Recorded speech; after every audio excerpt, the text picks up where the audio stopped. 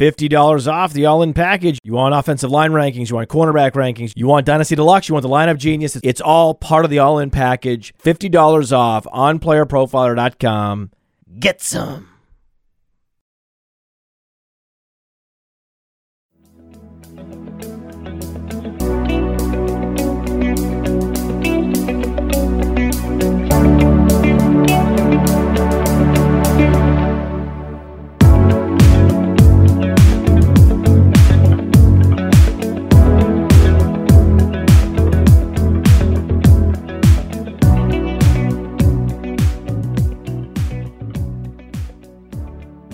This is the Decision Point with Anand and Duri. Anand, welcome back.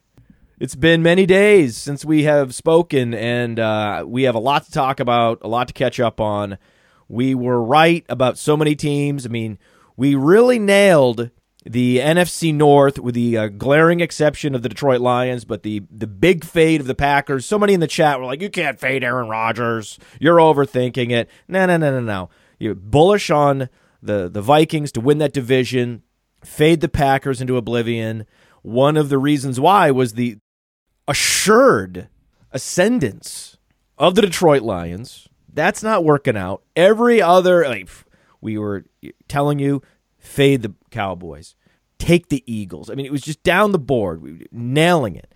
The AFC West, not as good as we thought. No, definitely not. Right, and so AFC West disappointing, and the Detroit Lions are disappointing, but I don't think Brad Holmes is disappointed. It's a weird conflict of interest now that's playing out in Detroit, where Dan Campbell clearly fears for his job. Anyone that's been with a team through losing record after losing record and then wakes up and looks up and it's, oh, we're 1-4 again, that coach is terrified of losing his job.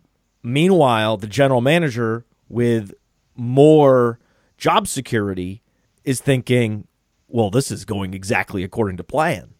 I mean, I'm thinking Brad Holmes, if this is somehow engineered by him, that he's soft-pedaled certain players coming back from injury, slowing everything down, like, whoa, everybody. We're a year away. Just pile up as many losses as possible. That they could do this without, outright coercion like they tried to do in Miami, right? Without the owner intervening and offering bonuses for losses. If Brad Holmes can do this under the radar and get them a top 5 pick, oh, baby. Look, I mean, it's setting up perfectly for Detroit, right? They're fun. They're interesting. More than anything else, they're fucking watchable. You can't be bad and unwatchable. That's the thing. You can't sell that product to your fan base. You can't say we're building and be unwatchable.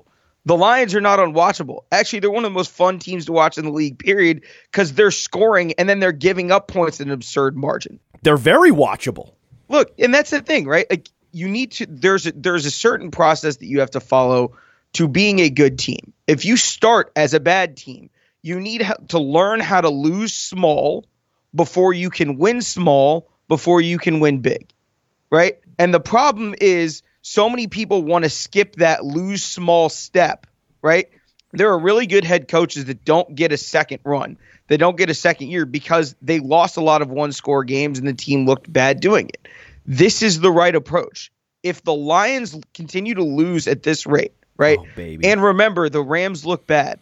Well, wait. Why does it matter that the Rams look bad? Who cares? The Rams need to start rebuilding, man. They could start losing. They should start tanking now. Get a high first round pick, and they can start to rebuild because what they've been doing is just punting all their picks for 1-year contracts for rentals, microwaving a championship. And now, if you microwave something on high for long enough, it disintegrates.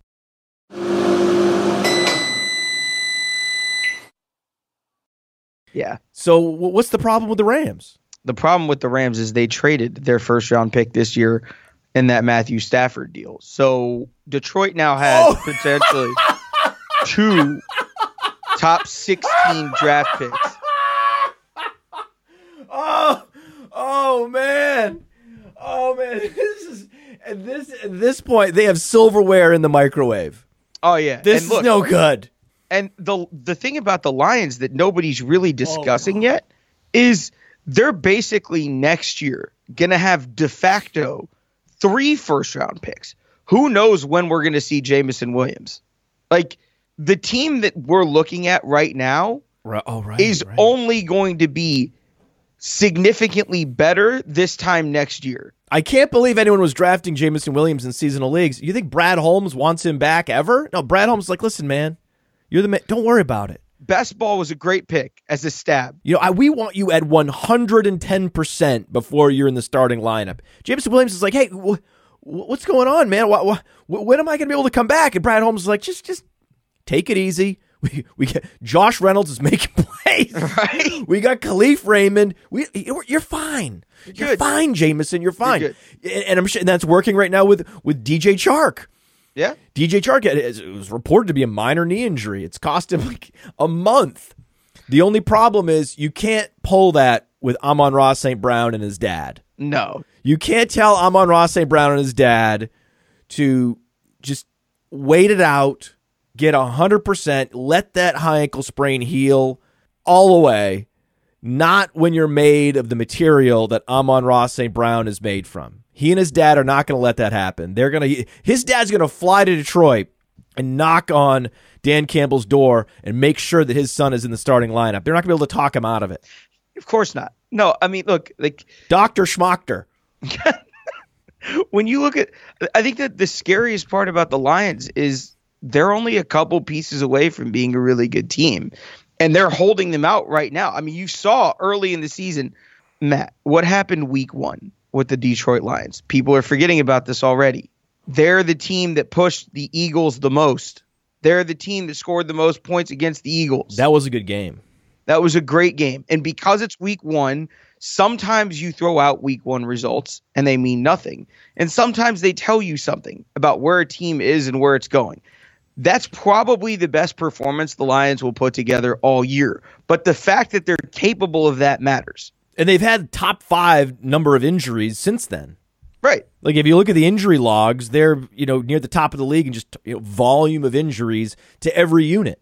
Right. And no team is the same in week 7 as they are in week 1. They're not going to be the same in week 15 as they are now. We have a limited amount of information to go on, but that's a pretty important data point. If you're a Lions fan, that's the most encouraging sign that you have. No Jameson Williams in the lineup week 1. And they scored 35 on what currently is the only undefeated team in the league. Like, sure, they gave up 38. We knew the defense was going to be bad. This is best case scenario. You're watchable. You're in every game. You're scoring all kinds of points. The defense is just bad, and that's way more addressable than having offensive deficiencies. Defense year to year is more fluid than offense. It's all close losses too. Yeah. It's all close losses. 4-point loss to the Vikings, 3-point loss to the Seahawks. It's just that they got blown out and shut out by the Patriots. Yeah, and it's Belichick, right? But that happens though. Those games are out there. Those games happen to everyone every year. And then they won by 10 against Washington. So the one win was a big win. Yeah, and like there's a difference between a bad, hopeless team, right? Where we're searching for the answers. Where the Bears are right now is a team that has no identity. There's nothing that you can point to and say, look, this going into the future is something that we love and that we can develop. The Lions on the opposite end, despite having a worse record somehow, right, have all of that in abundance. You love the offensive line. The weapons look really good. The running back room looks really good. Everything on offense is basically set up for you to plug and play a college quarterback and really compete for the division in year 1. Like it's functionally what the 2018 Bears did with Trubisky on defense is what this team is trying to do with the quarterback next year on offense. Our defense is probably not going to be great next year, but if it's even league average and they can score at the rate that they're scoring, this team's going to be really, really good. And I don't mean just good like, oh, we went 9-8 and threatened teams. I mean, they're going to beat really good teams next year if they get this right. NFC Championship level good, not Eagles level good, but challenging the Eagles. Yeah. And, facing off in the playoffs with the best teams in the league. That's right around the corner. Look, what are their weaknesses on defense? Aren't their weaknesses on defense the most fixable weaknesses on defense? Their safeties and their backers just haven't been good, and they need to get a few pieces back that just need to be healthy. You mean Rodrigo wasn't enough? Just getting the 6th-round rookie? Malcolm Rodriguez, the star of Hard Knocks. Yeah. I mean, when the coaches were praising Rodrigo and telling the veterans, hey, you need to be more like Rodrigo, that was a pretty big red flag. I kind of missed that. I got to admit, I was more celebrating Rodrigo and not going, wait a second, how is he the star of the linebacking room? Wait a second, this is a bad linebacking core. And the thing is, like, when you have a defense that has that many holes in it, they're bound to be found, right? They're just playing Red Rover and finding whoever it is this week that's starting in a position that they shouldn't be and targeting the shit out of them. And like, that's okay. That's okay. This roster wasn't going to be fixable overnight, and Brad didn't try to fix it overnight. That's one of the best things about the job that he's done. He didn't try to get the quick fixes. He didn't try to go to the bargain bin and try, to mismatch a team that's going to get 7 or 8 wins this year. He instead said, okay, let's be really bad on one side of the ball and hope that we lose enough games to get the one guy that we still need at quarterback and then fill out the rest of this roster. Because you got to, like, that line, when healthy, might be the best offensive line in the league. If not, it's definitely up there. And they didn't give up picks. They haven't given up any picks. I'm looking. They still have their 2nd rounder next year. They still have their 3rd rounder. And that's a top 35 pick. Yep. So they're scheduled to have a top 3 pick and then a mid-round pick because the Rams are 3-3. I thought the Rams were 2-4 at best. If I asked anyone on the street, hey, what's the Rams record? You a football fan? Like, yeah. NFL, yeah. Rams record, 2-4. 1-5? No, they're 3-3. They're 3. Wow. I have no idea how. They're the worst 3-3 team in terms of perception you could imagine. Oh, yeah. So with the 3rd overall pick, the Lions go quarterback. That's a no-brainer. And then with that mid-round pick, the Rams pick, they go safety. Another no-brainer. Yeah. And I mean, we'll see whether it's safety or another position that has value there. It's all Brad's done is whatever value that's there on the board. He's just been happy to take it. And I think that's the same approach they're going to use this time, unless they really want to package picks and move up to 1 to have their choice of who they want. And to be fair, if they want to do that, they've earned the right to do that. They built everything else the right way. That's true. That in that one situation, right? Like we've talked about how there are certain outliers. And if you believe Bryce Young or CJ Stroud is that guy, right, where one is significantly graded ahead of the other for you. Well, should one be significantly graded ahead of the other? I don't think so. I think they're 1, 2 in whatever order you want them. No dark horse? They're a couple. Hendon Hooker's come on strong for Tennessee. Will Levis, I know a lot of people love the tools for the kid from Kentucky. But it seems like outside of that top 2, it's once again you're throwing darts and guessing, betting on traits as opposed to, hey, this is a relatively finished product as a prospect, which you have with Young and Stroud. Like they're ready tomorrow to play in the league. Whereas I think the rest of them need at least a few spots on the bench. Maybe they're ready week 10, week 11, week 12. But Young and Stroud are you have to find a way to get one of the two if you're Detroit. I think that's the move. Yeah, the issue is if Detroit has the 103, 104, 105, and the Texans and Panthers, the Panthers are going to have the 101, right? They're going to be playing Darnold, PJ Walker, buddy, and Jacob Eason the rest of the way. They're going to have the 101. I think David Tepper has to understand at least this part, right? David Tepper's been he's supposed to be a really smart Wall Street guy, really slow on the uptake on, hey, here's how you rebuild a franchise in the NFL. And now it's out of necessity. Your Hail Mary retread quarterback in Baker Mayfield flopped. Oh, shocking, right? No one saw that. But they've backed their way into a full teardown, finally, and they're going to get the 101. Then the question is, can Detroit secure the 102 and then just take whichever quarterback Carolina doesn't select? That's what they should do. The worry is that Houston moves ahead of them, but it looks like Houston is a little more competitive than some of these other sort of worst teams in the league. Yeah. So there's a chance, especially when you're facing the Colts, very winnable games. Even any game against the Titans is a very winnable game. Yeah. So I think that Detroit will end up with a worse record than Houston. Unfortunately, Las Vegas currently has one of the worst records in the league. They're also in a difficult division. They have a bad offensive line. They're almost the Detroit of the AFC. I didn't realize it, but they are. They have the bottom rung defense and a voluminous offense. Yeah, the Raiders are fun. They're fun to watch. The Raiders are fun too. They're Detroit of the AFC, and that's fine. That's good. Not a problem, right? But the problem is they keep losing games. They're going to crowd out. But they wouldn't go quarterback, would they? Or would they? I doubt it. Right? They're committed to Carr, right? They're like, right? Aren't they committed to Carr? Kind of, maybe, probably. I think they made the commitment to Carr when they signed all of these free agents at astronomical prices. I think they did.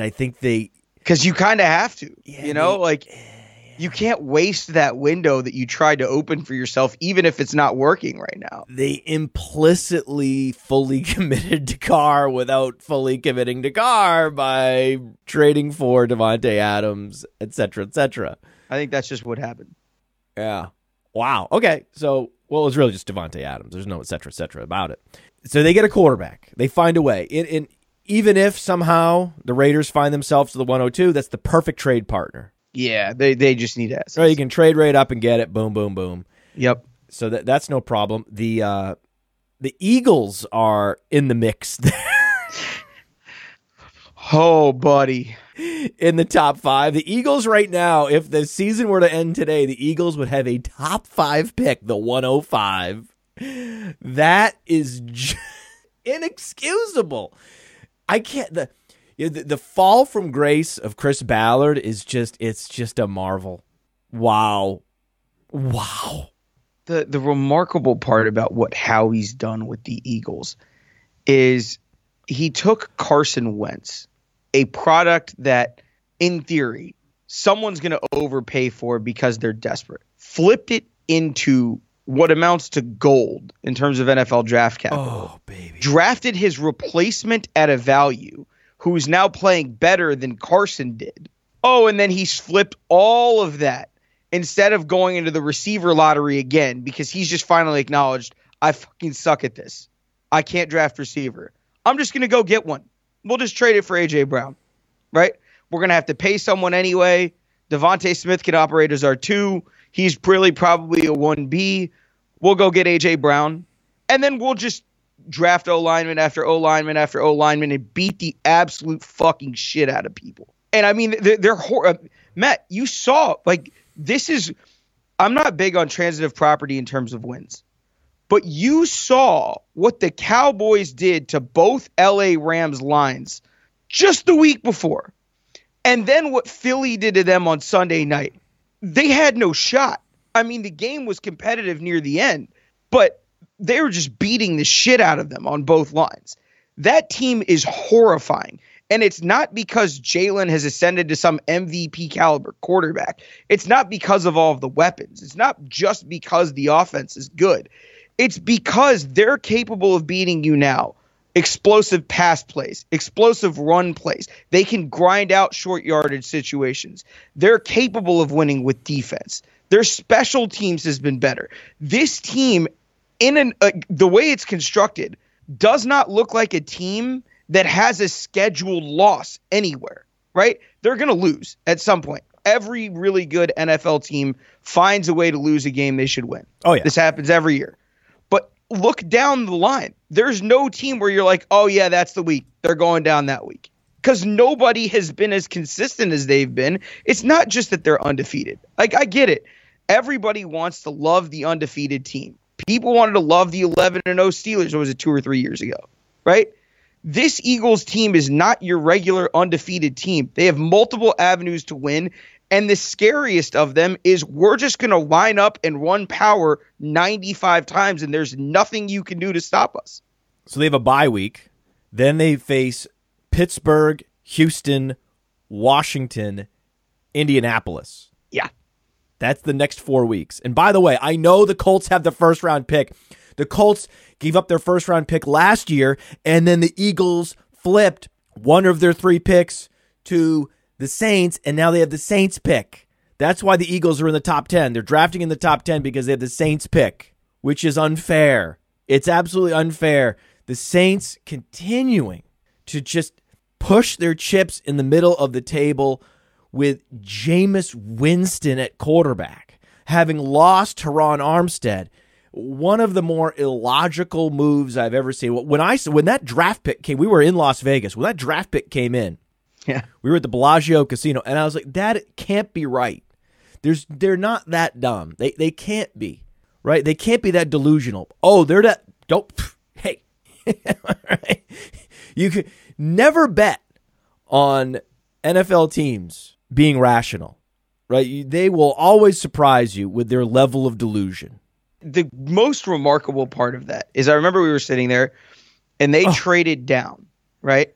And then they flipped the pick that they traded down for into A.J. Brown and picked up a 2023 one in the process. It was crazy. The whole thing was why I'm just like, what?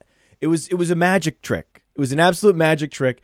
And when you have these gullible, delusional general managers on the other side of the telephone line, it makes it easy if you're Howie Roseman, but you still have to execute, right? We always think, oh, well, Chris Ballard, he at least focuses on the right details. No, he doesn't. Right? It's that, and then he's also giving up incredibly valuable assets in what is panic mode, right? Yeah.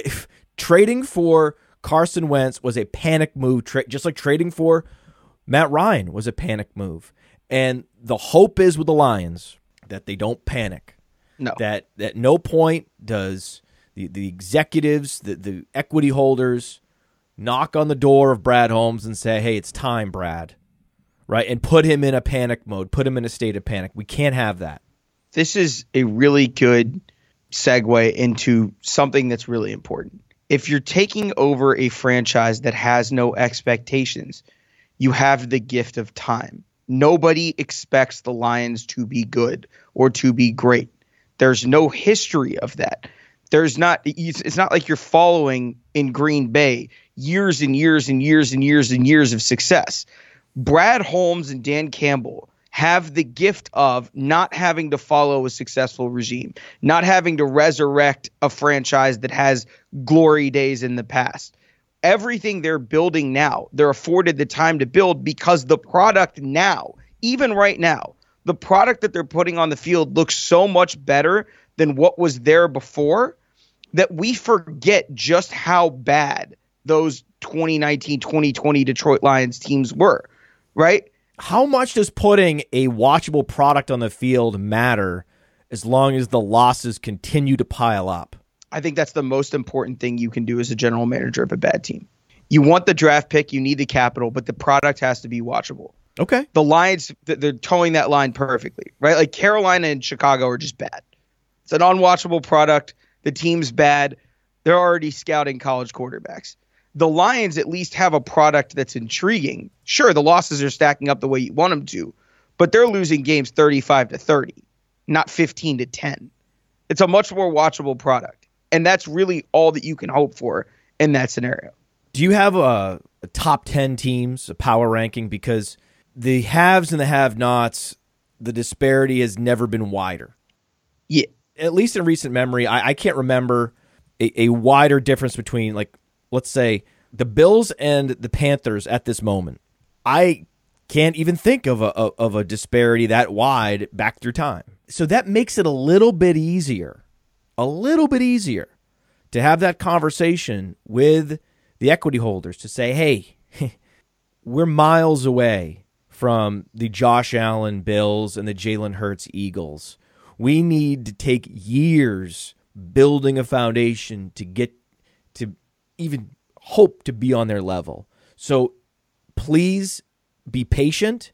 This is not something that can be microwaved, and we can give you 10 examples over the last 10 years of teams that tried to microwave a championship. Don't talk about the Rams. Forget the Rams. But every other team that's tried has, melted the Tupperware. Yeah. the as far as power rankings go, and I think one thing that's really important to note is that just if you're the Lions, that the Bills are that good, it may give you an extra year or two. Yeah, and look, like as far as people, a lot of power ratings or power rankings, whatever you want to call them, involve the teams with the best records. The teams with the best records are not the best teams in the league.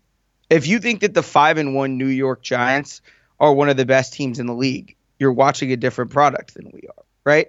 The Giants and the Jets are 5-1 and 4-2, and that's freaking awesome. It's great for ratings. It's great for that region of the country. Yeah, it's cool. It's really cool, right? But that doesn't mean that they're great teams. It means that they were better than who they played on 5 out of 6 Sundays. And that's nothing to sneeze at. I'm not saying that doesn't matter. I'm saying if you're asking for power rankings, that's very different than looking at the standings. And realistically right now, you have your favorites in their conferences in the Eagles. Where does that term come from? Nothing to sneeze at? I have no idea. What is that? So if something is lackluster, then it's worth sneezing on or at. And the idea that you could sneeze in a particular direction or sneeze on command, that doesn't make any sense. It doesn't. Sneezing is a random thing. A bad team isn't random. A bad team it's deliberate in some cases. Takes work, right? It takes work to undo a quality team and turn it into a bad team. It takes a lot of bad decisions. You stack them up. Yeah. And look, the favorites, Eagles and Bills, gotta be to get to the Super Bowl at the moment. I don't even think it's like a favorite. I think it's like a lock. I mean, they look to be on a collision course, right? But we know more of attrition. Injuries are going to happen. Some stuff's going to get weird. It never looks the same in Week 16 as it does in Week 6. The Bills' point differential through 6 games is 95 plus 95. Eagles plus 56. No one else is even close. No. And so, like, trying to establish that second tier is so tough because normally you have your favorites and then your kind of number one contenders. And the number one contenders right now look like the Chiefs and the Cowboys based on what we've seen. Well, that's interesting because they do have a positive point differential. They're 4-2. They somehow did the thing where we thought maybe the Browns could do this. Maybe the Browns could, with their running game and their defense, scrape together a 4-2 record at this point, and then you airdrop in Deshaun Watson, and it's on. Well, actually, the Cowboys lost Dak, and they've done that. Yeah. They've been able to use their running game and their defense to not just maintain, but win games, have a record where they're 4-2, which is super impressive without Dak, with Cooper Rush. They get Dak back. I think that's a very wise observation that really the big challenger in the NFC is not the Bucs, it's not the 49ers, it's the Cowboys, and in the AFC it's certainly the Chiefs. Yep. That's a collision. Talk about a collision course. Yeah. AFC Championship, Bills Chiefs. That is the collision course of collision courses. Yep. And I think we're finally going to get it in an AFC Championship game, as we should. But then there's that next tier down, right, where teams need to make a move, need to get healthy, need to have something break right? And you're looking at the Chargers, the Bucs, the 2 Super Bowl teams from last year, and the Niners. If the 2 Super Bowl teams from last year don't get some help, they're probably going to drop out of this tier. They're a week or two away from being on the, hey, we need to throw the life raft out and rescue them. But there is hope. The Rams and Bengals have shown signs of life. It's just a matter of you need to be a lot more consistent. Talk about 2 completely and utterly different 3-3 teams. Yeah. The Rams continue to look like they're heading in the wrong direction. The Bengals continue to show signs that they are what they were last year. Things just needed to click into place. Joe Burrow's taking fewer hits. They're gelling. If I had to pick a 5th-ranked team in the NFL, I'd go Bengals. Yeah, and the Niners, obviously, with what they can do, both offensively and defensively when they're healthy, I think that's a big. They're the big wild card in the NFC that I think can really ascend to that, Eagles, Cowboys tier of teams where, you're like, holy shit, we don't want to play them. That's right. I would have them number 6 because their point differential is actually better than even Kansas City. Yeah. They have the 3rd best point differential. And San Francisco at their best is terrifying. We identified that in the offseason as Jimmy G, though. I mean, I can't. I mean, who if you're ranking teams and you're going to put Jimmy G over Joe Burrow, that's no way. Tough. That's tough. No, tough. It's impossible. It's impossible. That's impossible. I mean, no way. Like, I would, they have the same record. I would laugh. It's laughable, but yet it's 5-6, right? It's so close. Yet, so far, the top 5 teams in the NFL, I think, are in a different tier. And then you're down to the 49ers. And then after the 49ers is just a smorgasbord of teams that need something, right? Ravens, Pats, Packers, Giants, Jets. If you're the Giants and the Jets. And you mentioned the Chargers. Yeah, and I did mention the Chargers also. As a team, the Chargers just need, and we say this every year, the Chargers essentially need to get healthy. But the question is, how many years can we ask that same question before we just acknowledge that this is who they are, right? Like, we desperately want a healthy Chargers team because I think they can. They're technically 4-2 with a negative point differential. Yeah. They've won 3 in a row. They have the fireworks to play with the Bills and the Chiefs. The question is, are they going to have their horses when the time is right? And that has always been the question with the Chargers, even back to the San Diego days, is will you have your guys right when it's time? And the answer forever has been no. But then that next tier down, right? Ravens, Pats, Packers, Giants, Jets. The longer that they survive, right? The longer that they can continue to stack wins, the scarier these teams are going to get, because at some point, it's like we said, injuries are basically random. And you never know how quickly it's going to derail a season. You never know when a quarterback's going to get hurt, when a wide receiver that's carrying a lot of the offense is going to get hurt. It's going to happen. It happens every year. These are the teams that could ascend into that number 1 contender or into that, potentially upset a favorite tier if a couple of things break right and break their way. And I think it's more important to do it that way than like, oh, this is my number 7 team versus my number 8 team. Like, there are clear divisions between where the tiers are, right? It's basically the Eagles and the Bills, then the Chiefs and the Cowboys, and then everybody else. But there are opportunities for those teams to come up and challenge them. It's just the top 4 this year is a lot more solidified than I think we would have thought. The Chargers did add Khalil Mack. That was very savvy. I mean, they didn't know that Joey Bosa was going to be lost for 10 weeks, but Joey Bosa was lost for 10 weeks, but he's going to be back at the end of the regular season. Matt, did you notice what they did last week? This is a really interesting thing. Yeah, I'm starting to think maybe the Chargers are the 6th best team in the league. Brandon Staley did something that I have never, ever seen before. He took his $82.5 million prized offseason acquisition in J.C. Jackson and sat his ass on the bench. Oh, I saw that. They're waving the white flag after 5 weeks. And here's the thing. It immediately improved the defense. He might not be 100%, though. He might be playing hurt. He might not be 100%. Because there's a lot of pressure. You sign an $80 million contract. There's a lot of pressure to get on the field and get your body ready, in quotes. And especially also, leaving Belichick to go anywhere, right? The assumption is there's going to be a bit of a drop-off. Now it's been drastic. But not a whole lot of coaches are willing to do that. And it's why, we have the love-hate relationship with Brandon Staley and the things that he does. But for the most part, most other coaches are not willing to risk upsetting a player like that. Whereas it seems like all he cares about is getting the best guys on the field. And if that's the approach, I think, he was right in doing that. And the Chargers are just terrifying, right? They're a 40 burger waiting to happen. If they click into place, they're dropping 30 or 40 on anybody. They can beat the Bills any given Sunday. That's a team that can beat the Bills. Yeah, the weird part about the AFC versus the NFC is your possessions matter in the AFC so much more when you play any of those teams. When you play the Bills, when you play the Bengals, when they're firing on all cylinders, the Chiefs, the Chargers, every possession matters. because you're not just playing the defense that's in front of you. You're also playing the offense on the other side, and you have to play their game.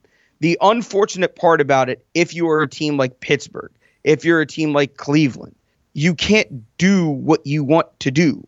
You can't play ball control with Kansas City. They will kill you. They want you to run, too. They will incentivize you to run. They're going to incentivize you. Brandon Staley's done this for years. He does not care how many rush attempts you get and what the yardage looks like. You always played running backs against the Chargers. Yeah, they're incentivizing teams to run. Why?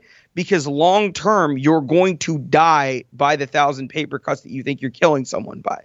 That's really what's going on here. You're bleeding clock to an efficient offense that can strike at any time, right? Buffalo's perfect example of this. They've all but abandoned their run game. Their run game exists for fun. It's the frosting.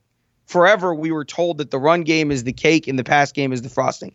In the last decade plus, that's flipped. But now they're not even trying to run the ball. No, this is analytics infiltrating the NFL. Right. Actually infiltrating the coach's office. Right. Basically, what they're saying to you is we know that on 3rd and 8 plus, we can get enough chunk plays to sustain these drives and kill you that way. Right. So if we can do that, and we know we can do that, we're just going to try it on 1st and 2nd down too. Because God forbid we get into 3rd and 10, we only have to hit one of them. And we're betting that our guys can win one of those 3. And you have to do that every route down the entire field for 4 quarters of a game. And you just can't. There aren't DBs in the league that can hold up to that. It's just not possible. This sounds like how Purdue has to play Ohio State. Yeah, it's a really interesting conversation that I had with a buddy. There is a college football theoretical point of no resistance, where if you are an efficient enough college football offense, there is a threshold that you reach where you'll drop 35 to 40 on anybody and 50 to 60 on bad teams, right? Where your offensive efficiency is so high that the only chance that another team has to actually take you out is to bait you into turnovers. You've got to play super ultra aggressive coverage, hope to come down with a couple of picks, maybe have a special teams play swing your way, and that's your best chance to win because you're going to have to score 30 to 40 points no matter what. And if you're not capable of that, right? Like Ohio State, Iowa this week's a great example. Iowa is going to have to run fake field goals. They're going to have to onside kick, anything that you can to steal a possession. Because Ohio State, Tennessee, Alabama a couple years ago, these offenses are hitting at a clip where you're forced to play them a different way even when you're on offense, right? Because if you're talking about the relationship between offense and defense for a football team, if your defense is going to be giving up chunk play after chunk play after chunk play, you have to come up with turnovers. Or your offense has to consistently go for it on 4th downs, create situations. You've got to flip the algorithm on its head to an extent, because if you just do what you want to do, you're going to look like the Steelers and the Panthers. You can't just die. If you want to run your offense against a team like that, you're going to die. Like there's no way for you to sustain drives at the rate that you have to score with these teams if you run the ball as often as you're told to run the ball and try to play ball control. We watched this happen live in real time. For anybody that watched Michigan, Ohio State last year, that's what Michigan did. They knew that their advantage was in the explosive run game, not the explosive pass game. And so they didn't even bother trying to pass until they saw the looks that Ohio State would give them, that they knew we can hit a quick one, back to run, right? And that's not analytics. That's literally just knowing your team. And you get a possession or two stolen when the team goes for it on 4th down and doesn't hit, or you get a takeaway. This is how NFL teams are choosing to adapt college football's schematics is the wrong word, but they're adapting college football philosophies to the NFL to try and figure out what do we have to do to beat a Buffalo or a Kansas City operating at their peak, because Kansas City figured it out last year, right? You got to run trick plays. You got to go for it. You gotta try to whatever it is, steal possessions on special teams with onside kicks. Increase the variance. You need to let the ball bounce your way. Give the ball a chance to bounce your way. You have to do that because you know you're outgunned. So you got to get creative. if you're going for it on fourth downs and crazy situations and doing all of that stuff, yes, you're absolutely increasing the chances that you lose. You're probably going to lose anyway. That's your only opportunity to increase the chance that you win, right? You're not going to play a clean football game and beat Alabama. It's just not going to happen. You know what's so funny is everything that you're saying, I heard for the first time in the Big Ten in the late 90s, okay? Northwestern University was the first team, the Northwestern Wildcats were the first team to be in this situation where they knew they were outgunned because they couldn't recruit most players because of the academic standards. It's the reason why the Duke football team is terrible every year, right? But somehow the different rules for the basketball team, that's a whole other topic. Okay? Yeah. That's another show. That's another podcast, okay? But it was very difficult to get the depth, to get the playmakers in recruiting. So what do? I was actually there when they started implementing this. Gary Barnett left, and the ball control, play action pass, sort of Rose Bowl team of the mid-90s cratered, and they had a winless team, and Gary Barnett was moved on to Colorado. They brought in a new coaching staff, and they started to implement the spread attack, started to emulate the Rams in the Dick Vermeil Rams in the NFL, and started to work on coming to Jesus about the chances of winning playing a traditional strategy, in-game strategy, week in, week out. You're going to lose. We're going to get beat by 30 against Ohio State every time unless you try something new, unless you play up-tempo, 5 receivers every play. You start to go for it, we started practicing a lot of trick special teams plays, started to create just a new mindset about tempo, going for it, and just trying to get edges on the margins. And so when the ball does break your way, you're actually in a position to drop that big play on an opponent, and suddenly you're up 10 and they don't know what the hell's going on. Northwestern won a lot of games in the last 20 years with that strategy. And the really interesting part about it, right, is everyone essentially at this point runs some variation of what we would consider the shotgun spread, right? And there are really true trees that came from. There's the spread to pass, the Air Coryells, that whole tree that led down to BYU and Andy Reid and that whole side of the tree. But then there's a second tree that kind of branched off of it. That was born the inverted veer, the run and shoot, whatever you want to call it, that turned into the shotgun spread option that Urban ran at Utah, and then Dan Mullen took with him, and Urban took with him all over the place, and everybody started taking and stealing concepts from that. That's what they did at Northwestern because Randy Walker coached under Urban Meyer at Miami of Ohio. And then following all of this, right? There is a section of coaches that are known as the New Hampshire Mafia. They all have ties to New Hampshire. And back the University of New Hampshire, way back in the day, there was a coach who you may have heard of named Chip Kelly, who kind of took these concepts and integrated them for the first time, all of them together, and just ran the craziest offense anyone's ever seen. The quarterback of that team was one Ryan Day, who is Ohio State's head coach. Okay. So now, just making sure, because this is an NFL audience, just want to make sure everybody knows that. And so one of the reasons, right, when we try to project players to their next level, right, one of the most difficult things that we do is project quarterbacks going from college to the pros. Why? Because if you're an Ohio State, Alabama, Clemson quarterback, your life is made so easy by probably a better head coach than you had in college than the pros. Your receivers and your O-line have a bigger talent disparity than they're going to have in the pros, and the margins are much slimmer. Right? Like, even if you're great at what you do at the college level, it's why you see a Ben Roethlisberger from Miami, Ohio, a Josh Allen from Wyoming, right? They didn't have that talent disparity to work with to learn to see it, throw it. Instead, you've got to learn some of the anticipatory stuff. You've got to try some weird shit on your own, figure out what works for you. I say all of that to say this, right?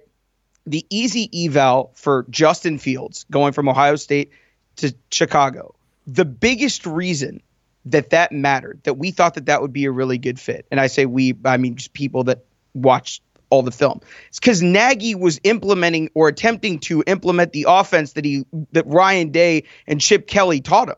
And so if you're going to try and make it work, you have the perfect guy to make it work. Obviously it didn't, but that's the difficult part about evaluating quarterbacks, right? And so to pull it all back to kind of what Carolina at the 101 is going to do, I think realistically, if they have their choice, they're going to take Bryce Young, because everything that this franchise has ever done suggests that they're going to try and do things the old guard way. And the old guard way is to take the Alabama quarterback that won the Heisman, that Nick Saban is probably screaming in Tepper's ear, take my guy, take my guy, take my guy.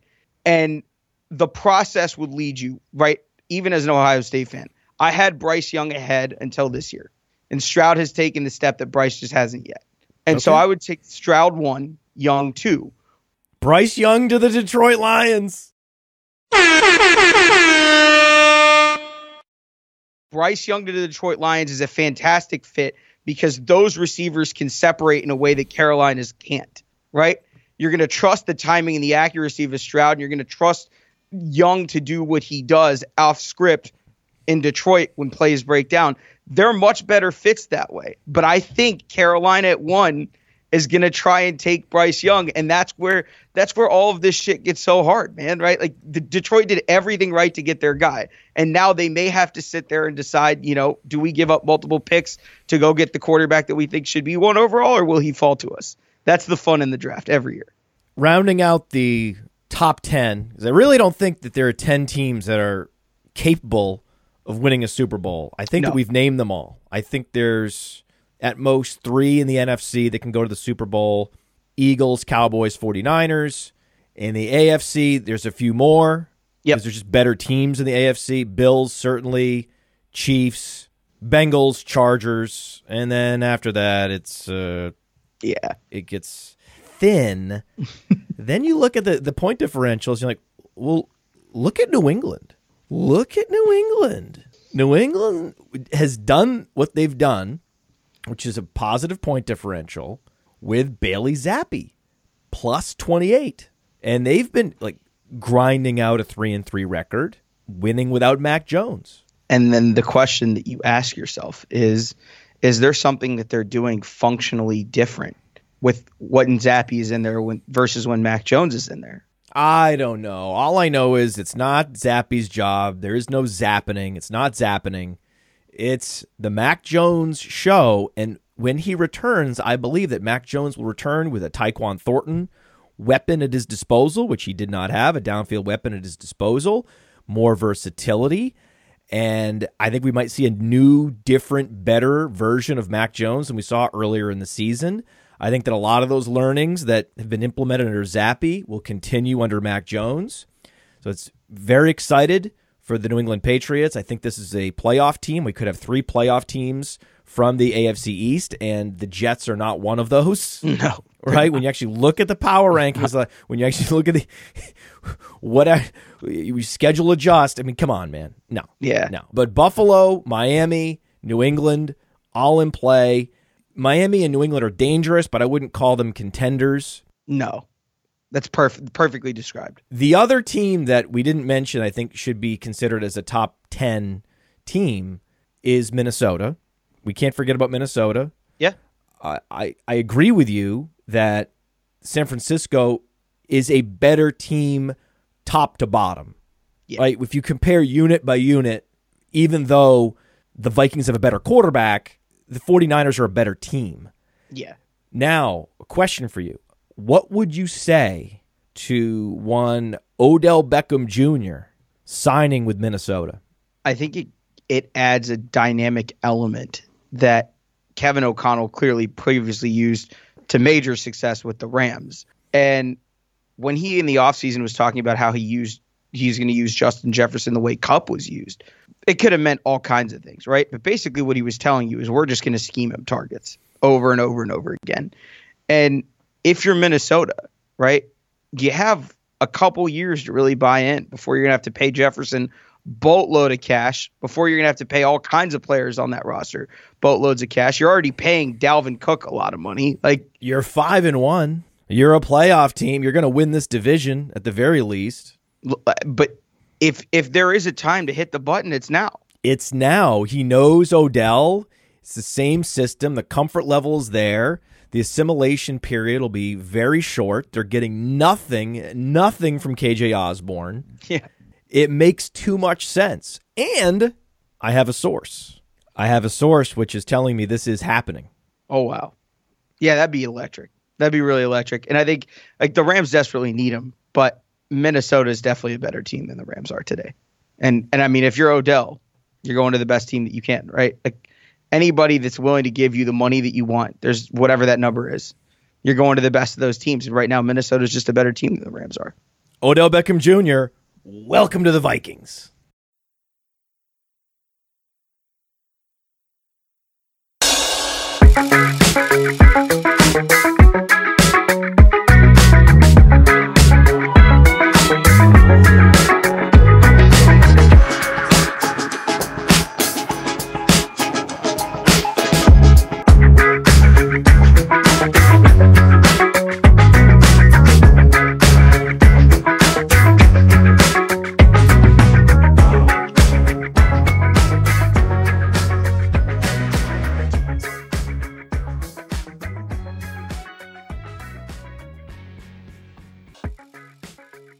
Odell Beckham Jr., welcome to the Vikings. Love to see it. That's the show. Ohio State's there. Bama's gotten there. Clemson's gotten there in years past. Tennessee This is might the point be of there. no resistance. Right. Basically, there is a point where you reach an offensive efficiency that you are going to score 35 to 40 points against just about anybody. Mm-hmm. And the game then becomes, as a defensive coordinator, if you're going to hold this team to lower than that number, you need to start gambling. Like your coverage has to change, and you need to take really aggressive chances because they're going to score at that rate no matter what. Your best hope is to take the ball away. And you're starting to see teams try to bait Buffalo and Kansas City into doing the same thing, right? Mahomes last year kind of learned, like, I can take the checkdowns, and like eventually they will have to adjust to what we're doing and adjust to the fact that I'm willing to take these checkdowns, and then the big plays open up again. I think you're going to see, like, you're starting to see the pieces of it. It'll never quite be that way in the NFL just because there's not the talent gap that there is in college football. But you're starting to see NFL teams try to replicate things that are working successfully at the college level in mass and trying to take bits and pieces of it, right? Like Buffalo's all but abandoned the run, and it doesn't matter because they're creating explosive pass plays at a rate that's sustaining drives for them, that in theory the cheap rushing yards that you need to sustain said drives are, kind of being, it's rendered the run game basically irrelevant. It's right. Just there as it's frosting. It doesn't do anything for them at this point. And it's interesting to see that they've turned that into something that they can not only functionally use, but the teams are terrified of. They're incentivizing them to run. Brandon Staley's entire approach in LA right now is, we do not care if you run for 300 yards. Do whatever you want to do on the ground. We're going to try and not let you throw. And so, like, all of these crazy approaches that are coming out of really, like, I mean, some of them are coming from college, but Staley and when he was with the Rams tried to do the same thing. They did not care if you ran at all.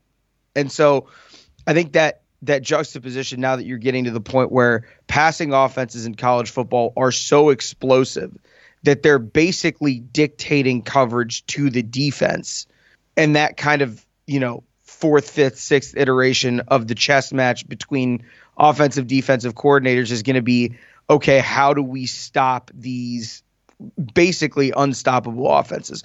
Well, we're just going to have to gamble. Like, there's nothing else you can do. Michigan did it to Ohio State last year. Play ball control, hope you get a couple cheap turnovers, or they turn it over on downs once or twice, and that's it. And like, you're starting to see that game plan used against Kansas City, against the Chargers, against the Chiefs, And I think to some degree, you'll start to see it used against the Eagles. It's just a really interesting, like I hadn't really thought about it until it was brought to me, but you can kind of see the fingerprints moving from one to the other. Yeah, I didn't think of that, but yeah, it's kind of, these teams have to approach, when you play the Bills, you have to approach it like a team playing Ohio State. You have to approach it like Michigan State playing Ohio State. Yeah, and I think the thing is, like, if you're going to try and make informed decisions about a game, right? If you're going to adopt analytics the way that they're intended to be used and not the way that it's kind of been bastardized into, oh, the numbers say this, right? If you're using them as intended, who you play absolutely matters, and the decisions that you know that they're going to make that aren't being calculated into what's going on here also matter, right? If you have 4th and 3 from your own 40 and you're a 14-point dog and you're playing Buffalo, you might have to go. Like, it doesn't sound right, and it's going to increase the chances that you lose, but it's also going to increase the chances that you win. And basically, as a dog that big, all you're trying to do is increase the variance. There's no, like, NFL team, like, it's what we identified with Pittsburgh last year. They'd rather die a slow death than increase both the chance that they win and lose. Pretty cool. Yeah. There's a really good, like, when you went to the power ranking stuff, I did I don't know if you've ever taken a look at Jeff Sagarin's stuff that he does. Where? I think it's USA Today now. Okay. But basically he has a power rating model. It's not a ranking. It's a power rating model that simply adjusts for your offensive, defensive efficiency and what you do. And then in theory creates a rating. And then there's a home field advantage modifier that gives it, that creates a spread for you, right? So like right now, the number one team in the league is Buffalo, and they'd be favored against Kansas City by essentially almost 3. Okay. And then at home, that modifier is 1.84, so essentially 2 points. So in theory, Kansas City at Buffalo would open Buffalo -5. So when you go down, right, the really interesting part of this, the Jets, despite being 4-2, are 25th rated on this list, right? Like, doesn't surprise me. There's some very interesting discrepancies here where the Giants are 23rd. They're 5-1, right? Like, really? Yeah. Wow, that's pretty crazy. Yeah. So like New Orleans, in theory, right? The model has Miami as a 2.5 point favorite, neutral field, against the New York Giants. Like, which makes sense. Which makes all the sense in the world. The really weird part about property, they've beat the Bills, and the Giants have really not beaten anybody except who? The Packers. But if the Packers aren't even good. But the question then becomes, right? Like, how much of the old data can we trust? Like, a team in week 13 is not the same team that they are week 2. And we know that because the Rams were arguably the worst team in the league in November last year. Like, it's just strange, right? Like, I think one of the weird parts about yeah, it's interesting. The point differential, Miami's point differential is -24. Yeah. And it's not like Miami's highly ranked. And the Giants' point differential is +14, and yet still Sagarin, like the power rankings would have Miami 18th overall, essentially at a 20 rating, and the Giants at 17.75. And like, it's interesting because the top 4 teams that this has here are really, really interesting. It's Buffalo, then Kansas City, then Tampa, then Cincinnati, and then the Eagles. Dude, AFC West, 3 out of the 4 teams, negative point differential. Oh, yeah. I'm feeling embarrassed about that. Oh, my God. This is going to be a really good division that's got a long way to they've got so much stuff to figure out. AFC North has given up more points than they've scored. That's not good. But the AFC East is dominant. The AFC East is dominating. Dominating. Only the Dolphins, who beat the Bills, have a negative point differential. The Patriots are +28. This has them ranked 12. Like, yeah, the Patriots are looking pretty good. Bailey Zappi has something. My daughter's going to be very happy about that. I can't believe Atlanta has a positive point differential. Holy cow. Yeah, there's a lot of weird shit going on here. NFC North, we called that. Terrible division. Just an overrated, terrible division. And we called the NFC East being underrated, being super strong. Yeah. Except Washington. yeah, the Giants were sneaky. We talked about that all offseason, and that the Eagles were absolutely a threat to be the NFC Bills. Yeah. You said that. Seattle. Crazy. I did not see that. Well, all those teams, though, have negative point differentials with the exception of San Francisco. San Francisco is looking very strong. The other teams are looking not. How are the Rams 3-3? I have no idea. That team is bad. When you close your eyes, you're like, what are the Rams? I'm like, they're either 2-4 or 1-5. And it's like, no, they're 3-3. They're just bad. Like, there's no... And I think everybody wants to think that there's some magical quick fix. The team is bad. Like, there's no... No. and McVay's not a quick fix guy. No. McVay's, we run our system, we run our plays, and we execute at a higher level than everybody else. He's not we're going to adjust on the fly at halftime. He could have. He didn't adjust at all. He didn't adjust before the Patriots Super Bowl, and then he didn't adjust at halftime when they couldn't score. When it was clearly a dogfight. Yeah, so then they lost. And then they won, but it wasn't like they won because of adjustments in the Super Bowl last year. They won just because they had superstars making big plays over and over and over and over again. I mean, like the major concern from our end, just like as a fan, is when Odell went down, the offense went stagnant until that final fourth quarter drive where it was just literally throw the ball to 10 and get the fuck out of the way. And it required Matthew making 3 or 4 of the best throws of his career in a row, and Cooper doing what Cooper does over and over again. Like, sure, in a moment that's sustainable. It worked. It worked. Yeah. Like I said, they executed at a very, very, very, very, very high level, but it wasn't like scheme adjustments were the reason. Nah. I mean, I think a lot of it was just, hey, we're going to run essentially route concepts to clear out stuff, and we're running one route. Basically, it's just find 10, get open. That's it. And the longer that goes on, I think the more concerning it becomes that, I mean, if Van Jefferson is supposed to solve the problems. When's he coming back? I think 2 weeks. It'll be nice when he comes back. Skoronek's been basically used as a fullback. Like, Skoronek's been outscoring Allen Robinson. Yeah. They're essentially using him as as an H-back, as a fullback, whatever you want to call it. I mean, they're functionally the thing about McVay that's so different than what Shanahan does is Shanahan looks for tight ends that are tight ends and is willing to have them put their hands in the dirt and play tight end. McVay, on the other hand, wants a receiver, wants a blocking fullback, whatever it is. Mm-hmm. Guys that can, quote unquote, hold up on the edge at tight end that don't necessarily have to play the position. That way you can scheme run numbers, but you have an advantage in a pass fit.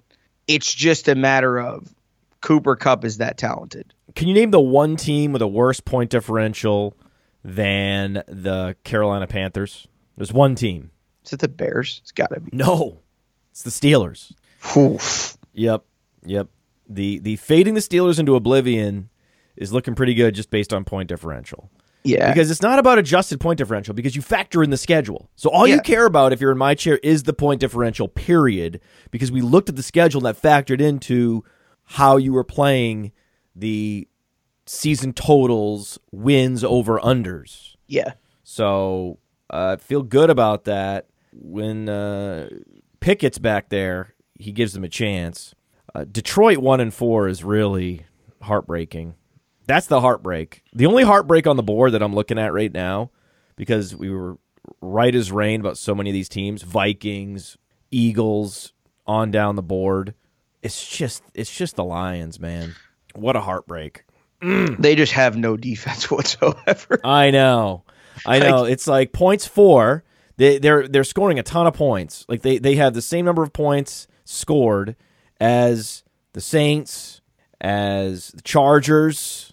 The Saints are really solid. As the Jaguars, as the Bengals, the Patriots, the Jets. They're scoring the same number of points as all those guys. It's just they've allowed 170 points. You assume when you're looking at this that, okay, units are going to improve, especially as you invest in those units, right? They're going to invest in the defense. They're going to invest in the secondary, in the pass rush. What happened to Aiden Hutchinson, right? It's like Okudah, Hutchinson, you're going to bring in all this talent. Yeah. I assumed that there would be a stepping forward of the defense with Dan Campbell at coaching them up, and then Nah, I think that's the big problem. All they have to do is give up the they have Oklahoma's problem. fifth most, sixth most points in the league, and they have an even point differential because they're scoring a ton of points. They're literally Oklahoma.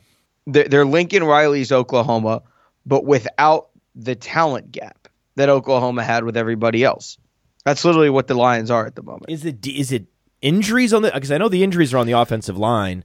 Is there injuries on defense? The thing is, the corners have been good. Like, if you look at the grades for Okudah and Oruwariye, they've been good. It's the safeties that suck. It's the safeties and the backers that have been terrible. Like, well, that was it was a red flag on Hard Knocks when the 6th round rookie was getting all the praise. Malcolm Rodriguez. When Rodrigo, when they were telling all the veteran linebackers to be more like Rodrigo.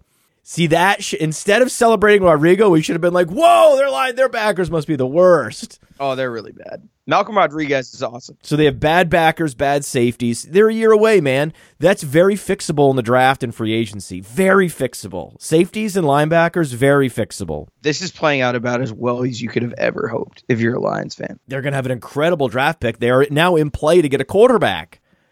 This is actually according to plan. Oh, my God. This is Brad Holmes is so many levels of genius right now. Brad Holmes is like, take your time coming back. Everyone on the offensive line, everyone, DJ Chark, take your time. Take your time. I don't think he can tell Amon-Ra St. Brown to take his time because Amon-Ra St. Brown is just made of adamantium. Yeah, dude is a freaking warrior. Yeah, so he's not going to be able to tell him anything because he'll basically call his dad, and his dad's going to show up. Dad will fly in, show up at the facility, be like, "Did you tell my son he can't play?"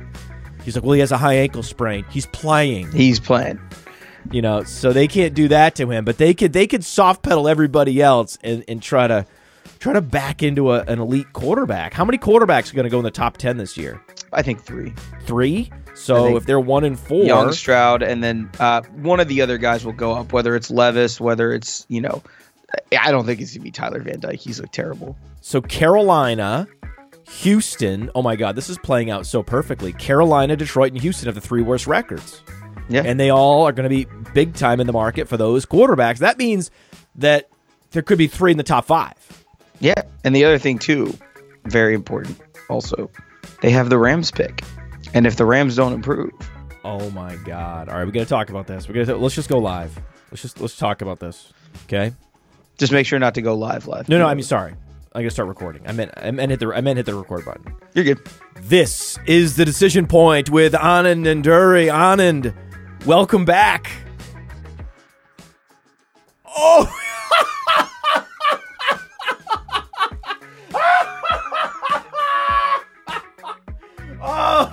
Oh man. This is at this point they have silverware in the microwave. Dr. Schmachter. Ooh, buddy. Where does that term come from? Nothing to sneeze at. I have no idea. What is that? So if something is lackluster, then it's worth sneezing on or at. And the idea that you could sneeze in a particular direction or sneeze on command, that doesn't make any sense. Sneezing is a random thing.